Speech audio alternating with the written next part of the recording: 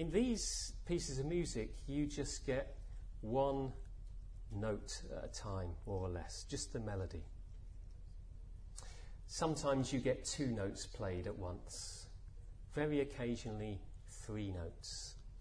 But the music's very stark, very sparse, and you have to, or the harmony of the music is implied, not actually played. So I think it's rather like this with the Sutta Nipata. It's very simple, very stark, very ascetic. And the later Buddhist teachings are implied, and we bring those teachings to the text. They're not actually stated. So let's plunge in. I'm going to begin by reading you the first of these suttas, which is only actually 6 verses long, and it's called the Karma Sutta. And I always smile when I come across this sutta, because when I was young, I can say that now, when I was young, at school, I remember there was talk about a text from India called the Kama Sutra, which is the Sanskrit equivalent of the Kama Sutta, in name that is, which was, it seemed, I never saw the book, but it seems it was some kind of exotic sex manual with different ways of, different positions of having sex in.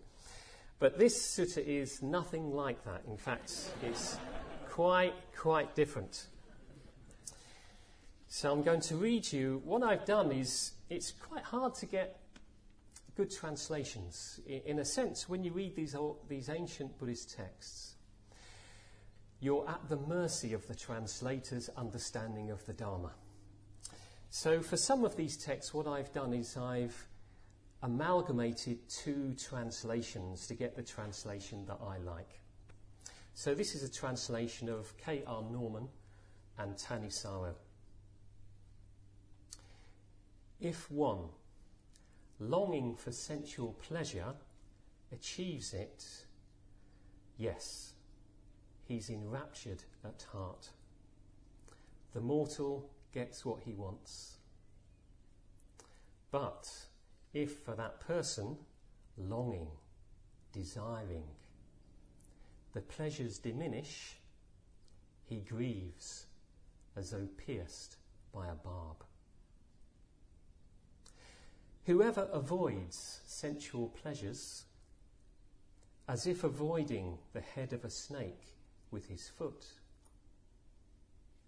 mindful, goes beyond this attachment to the world.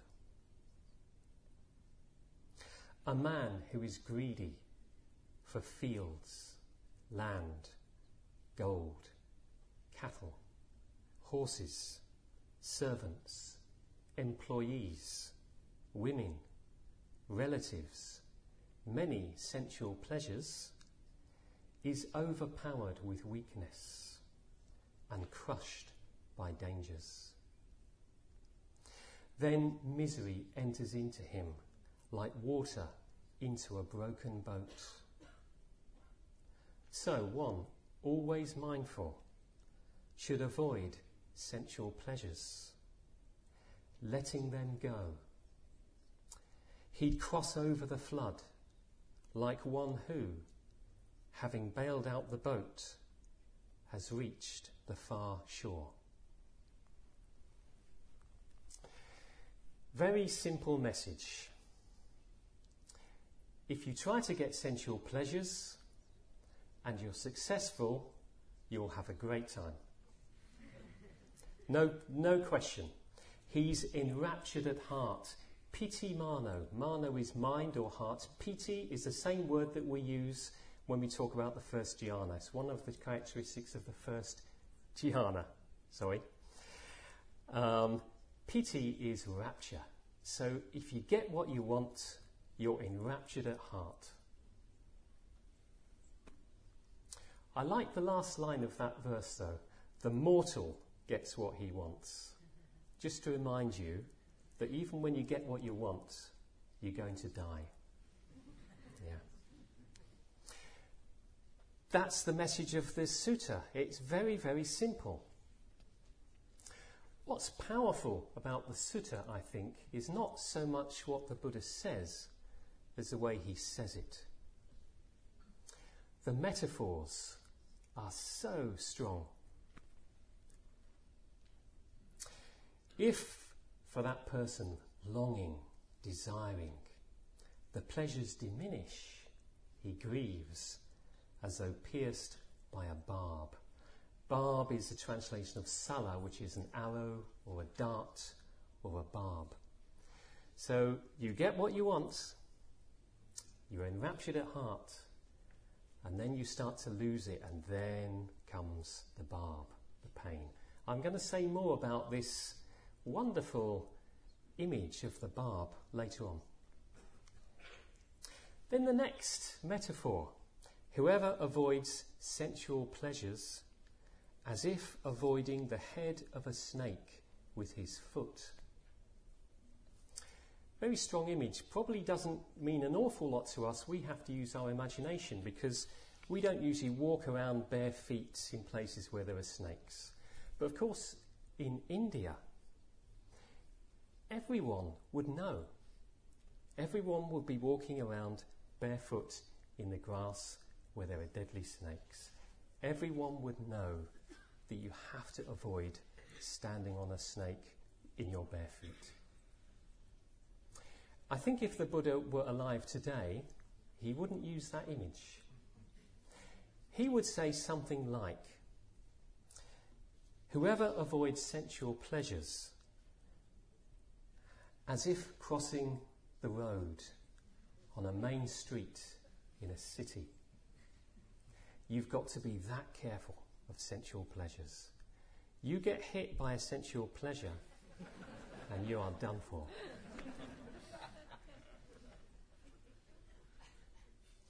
The next one, the next image, a man who is greedy for fields, etc., etc., is overpowered with weakness and crushed by dangers.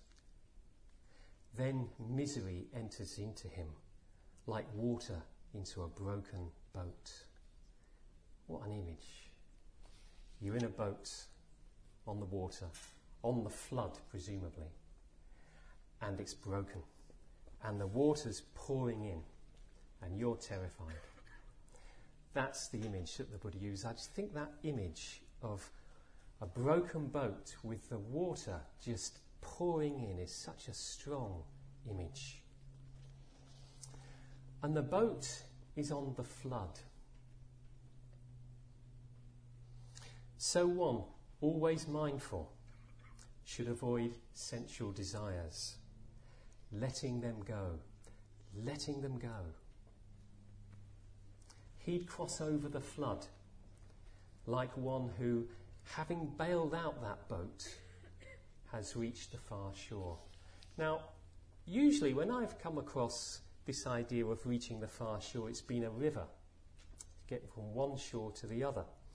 But a river kind of behaves itself, doesn't it? It's in its boundaries, and you live there and the river's over there. But here, the Buddha's talking about a flood. And, of course, this would have meant so much to the ancient Indians. In the rainy season, you get floods. Imagine if we were flooded now. Imagine the chaos if we had this amazing thunderstorm and the whole of Taraloka was flooded out. Can you imagine the chaos, the damage? All our tents would be washed away, our cars would be ruined, our possessions, such as we've got here, would be ruined, and it would be utter chaos. Perhaps some of us would die. That's the kind of image the Buddha is using here. So when you're on the boat and the water's coming through, you are in big trouble.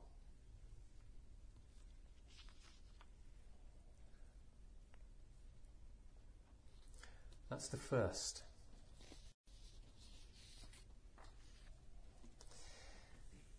The second sutta I want to talk about is the 15th. There are 16 suttas altogether. It's called the Atta Danda Sutta. Danda is stick. Atta is to grab hold of or to seize. So it's the seizing the stick sutta. And to seize the stick is the ancient Buddhist way of talking about violence. It's a very concrete image. When you're violent, you seize a stick. So the Atta Danda Sutta. When I first came across this sutta, many, many years ago in Sadattita's translation, I was struck. It had such a strong effect on me. You know, sometimes when you're reading these ancient texts, it feels like the Buddha's talking through a kind of a veil. You can't quite get at the Buddha as a human being. The kind of mythological idea of the Buddha as some kind of amazing being who never did anything wrong. For someone like me, that's quite hard to relate to. But when I came across this sutta many years ago, it was as if suddenly a door opened and there was the Buddha. The real human being, the Buddha. I'm not going to read you the whole sutta because it's a fairly long one. Just the first 5 verses. This is actually a translation by Andrew Olensky. Never heard of him before, but I found it on the net. And I've changed it just very slightly. Fear is born from arming oneself. Just see how many people fight. I'll tell you about the dreadful fear that caused me to tremble all over. Seeing creatures flopping around like fish in water too shallow, so hostile to one another. Seeing this, I became afraid. This world completely lacks essence. It trembles in all directions. I longed to find myself a place unscathed, but I could not see it. Seeing people locked in conflict, I became completely distraught. But then I discerned here a barb, hard to see, lodged deep in the heart. It's only when pierced by this barb that one runs in all directions. So that, if that barb is taken out, one does not run, one does not sink. I really felt that I'd met the Buddha when I read that. He's talking about his own fear and his trembling and being distraught. This is presumably before his enlightenment. You really get the feel. Sometimes when you read about the Buddha's life story or hear about the Buddha's life story, it's almost like this amazing guy who just thought, oh, I can see suffering everywhere, I think I'll become enlightened and save all beings. But here you get a real feeling for his own suffering, his own fear. And the first line is very interesting. Fear is born from arming oneself. This reminds me of another early text, Anudana, where the Buddha says something like, open up the thatch, and thus it will not rain through. So if you want to protect yourself, open up. Disarm. Fear is born from arming oneself. So this is kind of counter-intuitive, I think. It goes against what most people think. That if you want to be free from fear, you have to arm yourself. You have to protect yourself. But here the Buddha is saying that's what causes fear. If you take up the stick, then you will feel fear. Just see how many people fight. I'll tell you about the dreadful fear that caused me to tremble all over. Throughout the Sutta Nipata you get this term tremble again and again, and it signifies fear. It also signifies agitation. It's the opposite of peace and purity. It's that feeling of agitation. Seeing creatures flopping around like fish in water, too shallow, so hostile to one another. So here's another amazing image which would have meant so much to people in India at that time. This time, the hot season. Water is evaporating. Fish that were in a lake are now in a small pond, and there are too many of them for the amount of water there. So they're all fighting for scant resources. So this is the image the Buddha gives us for humanity. We're like fish in too little water, hostile to one another. This world completely lacks essence. It trembles in all directions. So not only was the Buddha trembling, but he saw that everyone was trembling in some way. Seeing people locked in conflict, I became completely distraught. But then I discerned here a barb, hard to see, lodged deep in the heart. It's only when pierced by this barb that one runs in all directions. This, to me, is just a wonderful image of being pierced deep in the heart by a barb. What is the barb? The barb is self. Usually we don't feel the barb as painful. It's lodged in the heart, deep in the heart, but we don't usually feel it as painful. It's only when we're under stress, it's only when we're threatened in some way that we feel the pain of the barb, and it causes us to run in all directions. It causes us to fight with one another. Each one of us has a barb, a dart, pierced deep in the heart. And the only way that you can get that barb out is by becoming selfless, by disarming oneself.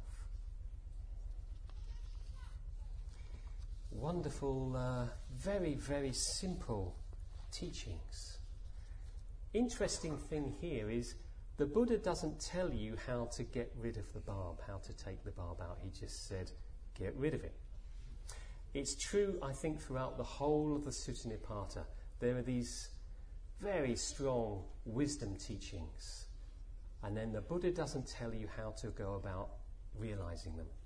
Perhaps the Buddha was there, he had a tremendous influence, and perhaps people just managed to get rid of the barb there and then. I don't know. But it's just very strong wisdom teachings that you can reflect on again and again.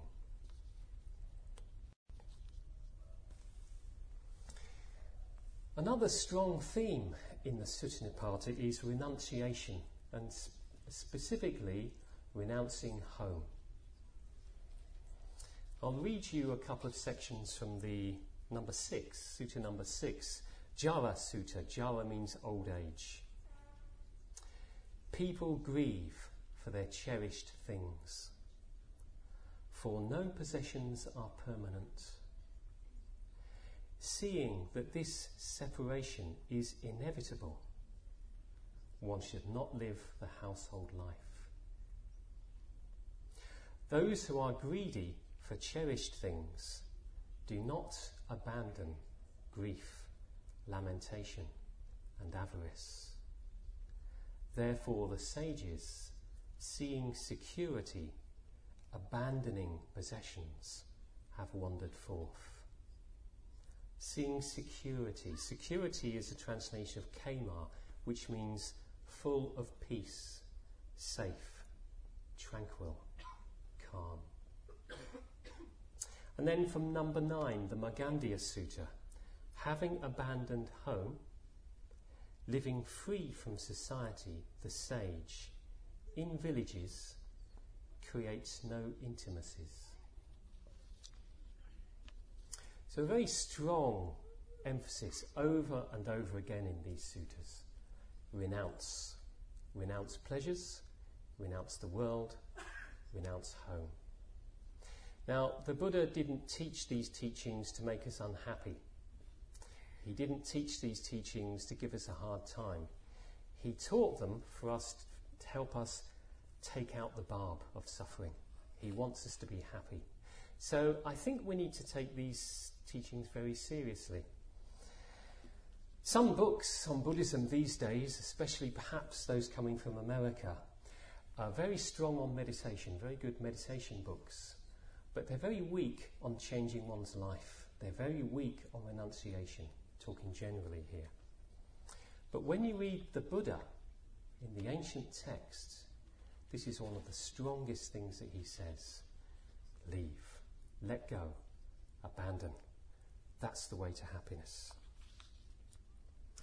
However, there is another way of understanding this idea of leaving home. This section that I just read you from the Magandhya Sutta was quoted to Mahakachana. Having abandoned home, living free from society, the sage in villages creates no intimacies. So a householder asked Mahakachana what this means. Mahakachana answered in a very interesting way. He said, the property of form, householder, is the home of consciousness. When consciousness is in bondage through passion to the property of form, it is said to be living at home. And he goes on to say, the property of feeling, householder, is the home of consciousness. The property of perception, the property of intentions. Those of you who know your Buddhist lists will know that the Buddha's going, or Mahakachana is going through the 5 skandhas. So the 5 skandhas make up the self. When you're in bondage to the self, you live at home. So Mahakachana has, as it were, psychologized this teaching. And then he goes on to say, and how does one live in society? One who is in bondage to the distraction of the society of bodily sensations is said to be living in society. Same with the other 5 sense contacts, the sensation of sight, hearing, and so on. Connected with this idea of homelessness is the Pali term viveka.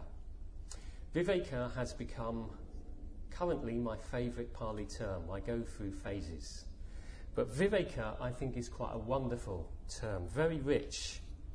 It means detachment. It means loneliness, separation, seclusion. But it also means singleness of heart, discrimination of thought.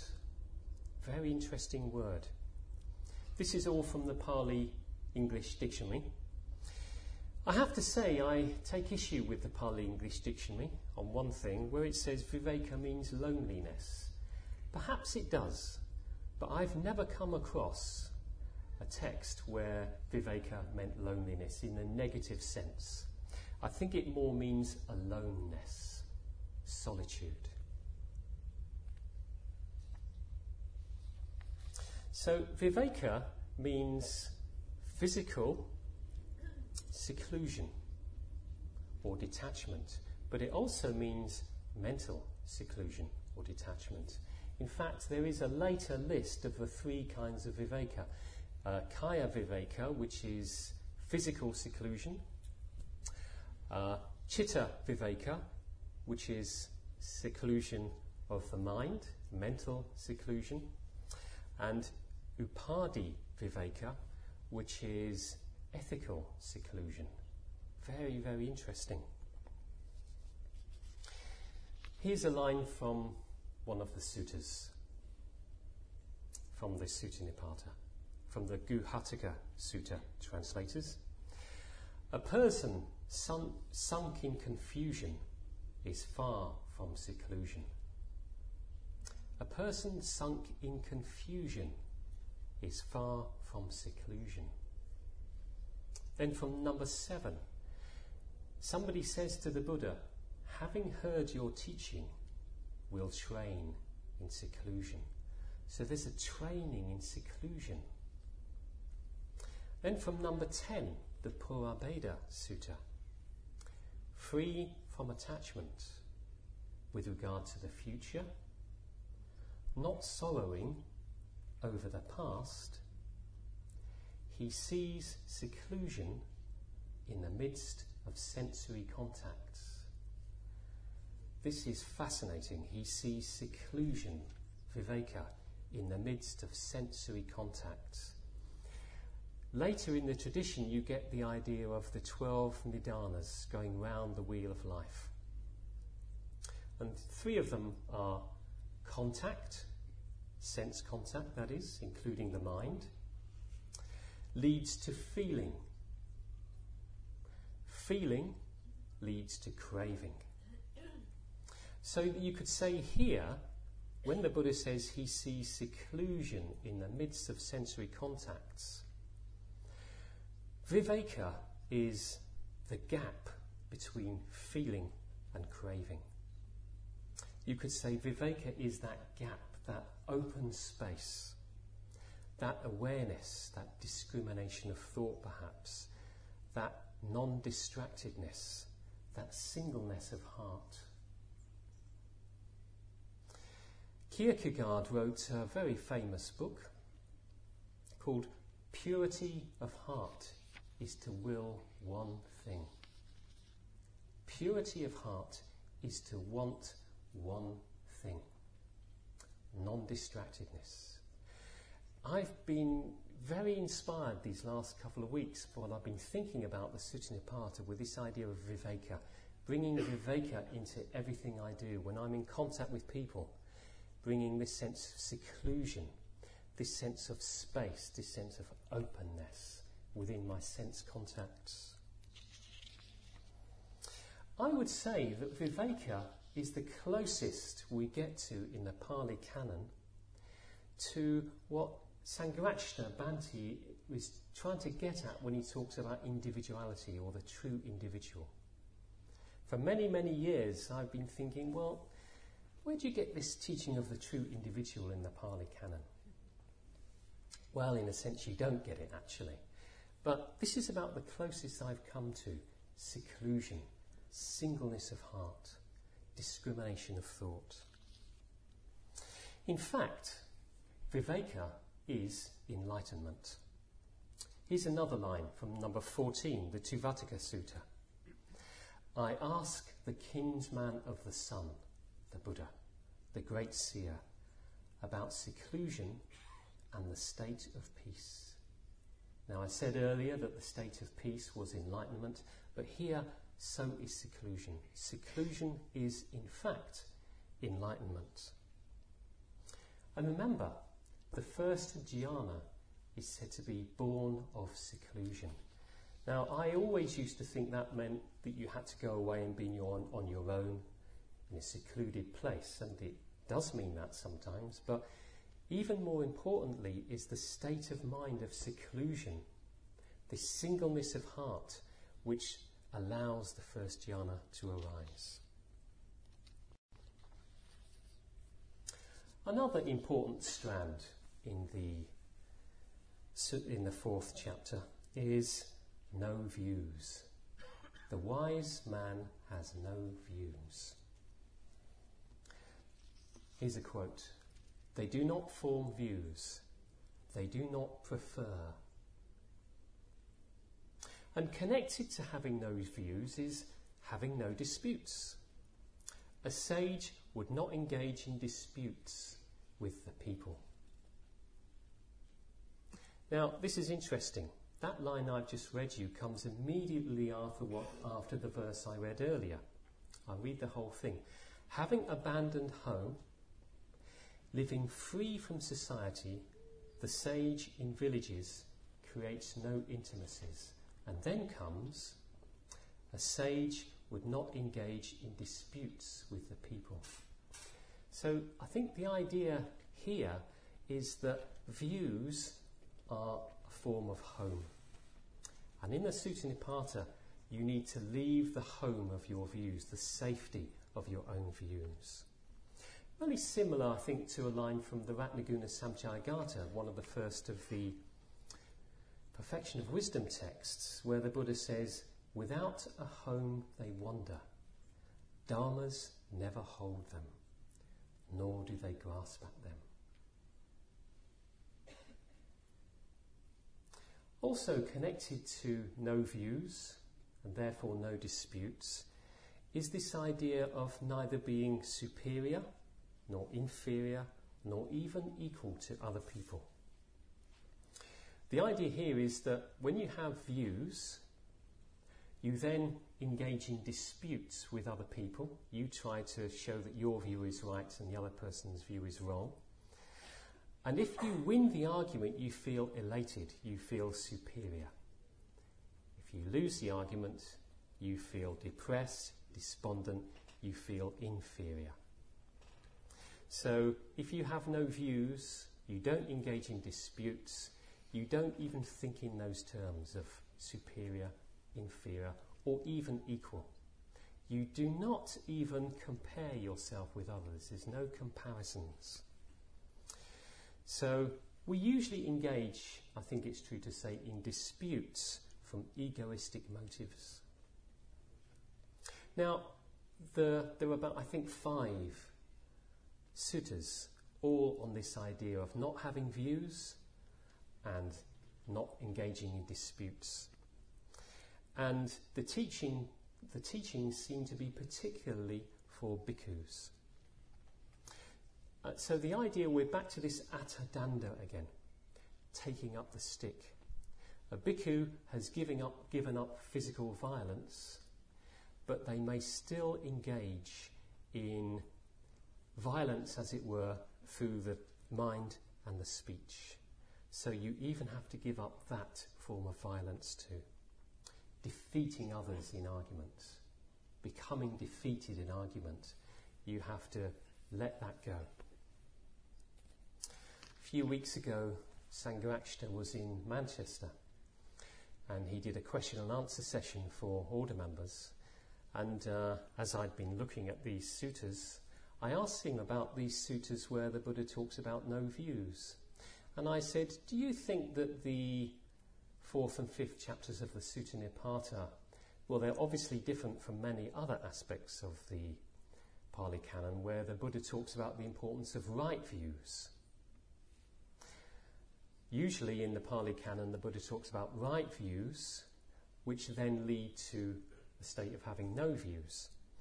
And Bhante said that he thought it was very, very difficult, if not impossible, to move from wrong views to no views. Yeah. So you've got, on the one side, you've got wrong views. On the other side, you've got right views. And they're in opposition to each other. But to move to the middle way, which is above, to no views, you have to go from wrong views firstly to right views, and that gives you access to wrong views. It's as if right views are on the side of no view. In other words, they're freeing. They free you up to a position whereby you have no views. Wrong views tend to entrap you.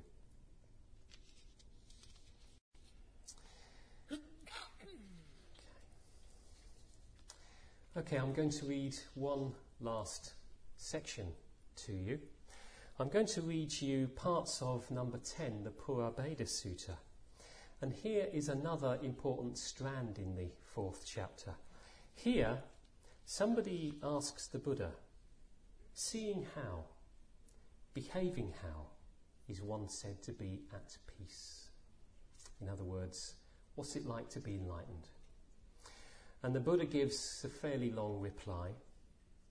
And in a way, Saddhatissa entitles this sutta, Qualities of the Muni, Qualities of the Sage. And I think he's quite right. This is a kind of description of what it's like to be enlightened. It's an early Buddhanussati, it's an early recollection of the Buddha, the Buddha's qualities.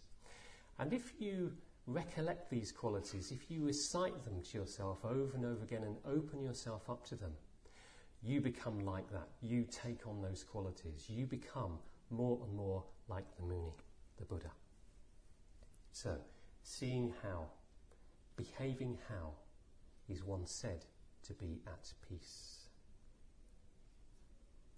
Without anger, without trembling, not boasting, without remorse, speaking intelligently, unperturbed. He indeed is a sage of restrained speech.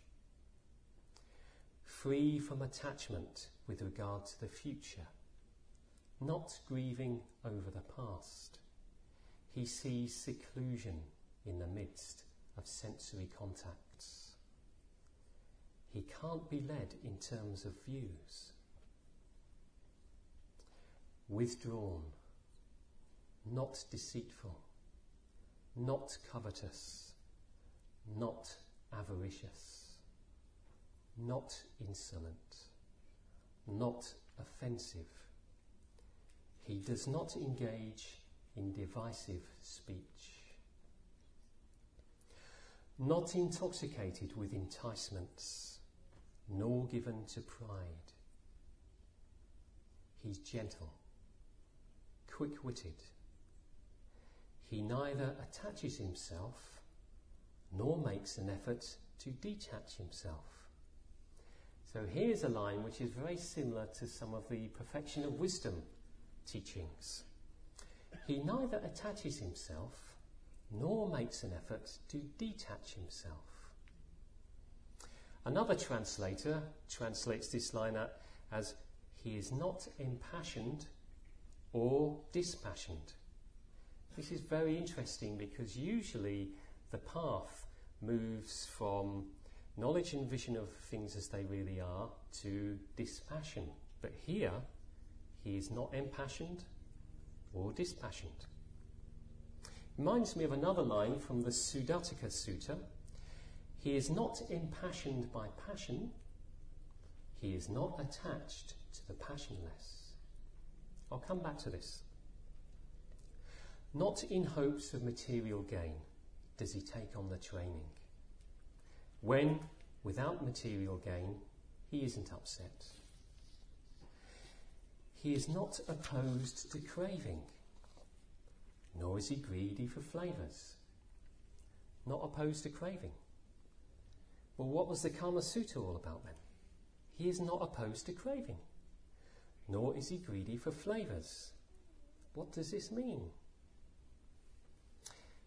Come back to that. Equanimous, always mindful. He doesn't think of himself as equal, superior, or inferior in the world. No swellings of pride are his. He for whom there is no state of dependence, when, on knowing the Dharma, he's independent. In whom no craving is found for becoming or not becoming. Indifferent to sensual pleasures. Actually, the word indifferent is a translation of upekkha. So you could just as easily say equanimous towards sensual pleasures. He is said to be at peace, with nothing at all to tie him down. One who's crossed over attachment. He has no children, no cattle, no fields, no land. In him you can't pin down what's embraced or rejected.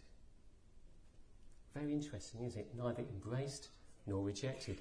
Another possible translation of that line is, in him you can't pin down what's self or opposed to self.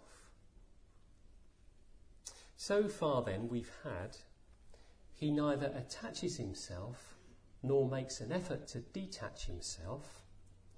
Or the other translation, he is not impassioned nor dispassioned. We've had, he is not opposed to craving, nor is he greedy for flavours. In him you can't pin down what's embraced or rejected, or what's self or opposed to self. So these teachings, although many of them are very down-to-earth, dualistic teachings, do this, don't do that, don't crave, don't get attached, etc., etc. Some of them are very subtle. Some of them, you could say, are non-dual teachings. Usually we think of right view and wrong view. You have to go from wrong view to right view. Here, no views. Attachment, detachment are opposites. Throughout most of this text, they are seen as opposites. Attachment, you get rid of, and you go to detachment. But here in this text, the Buddha is neither attached nor makes an effort to detach himself. Same with passion, dispassion. Same with craving, not craving, etc. And it reminds me of another line in the Ratnaguna Samjayagata: change and no change, suffering and happiness, the self and not self, the lovely and repulsive, just one, suchness, in this emptiness they are. But I think an easy way of understanding this is that you've got opposites.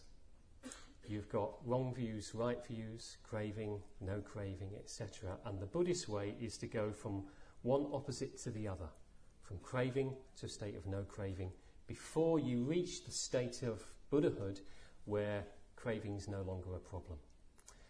Think of chocolate. Let's say you're one of those kinds of people, and there are those kinds of people in the world who has to have chocolate every day. I met someone just not too long ago where she said, I have to have some chocolate every day. Just imagine you're like that. And you want to free yourself of the craving of chocolate. So you stop eating chocolate.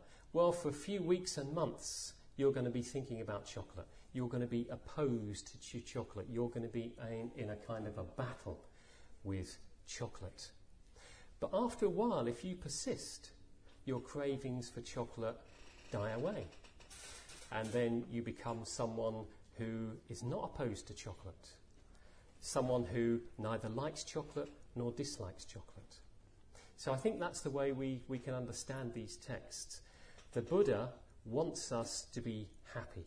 And the way to do that is to go from craving to non-craving. And at first there's a battle. It's difficult. It's hard. But eventually we get to this state of peace, this state of kema, which is safety and peace. So I'm just going to read you the last few lines of the text, then I'm going to finish. And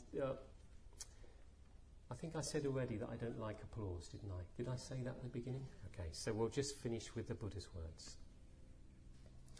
That on account of which the common people and ascetics and Brahmins might accuse him is not preferred by him. Therefore, he is not agitated in the midst of their accusations. For whom nothing in the world is his own, who doesn't grieve over what is not, who doesn't enter into things, he is said to be at peace.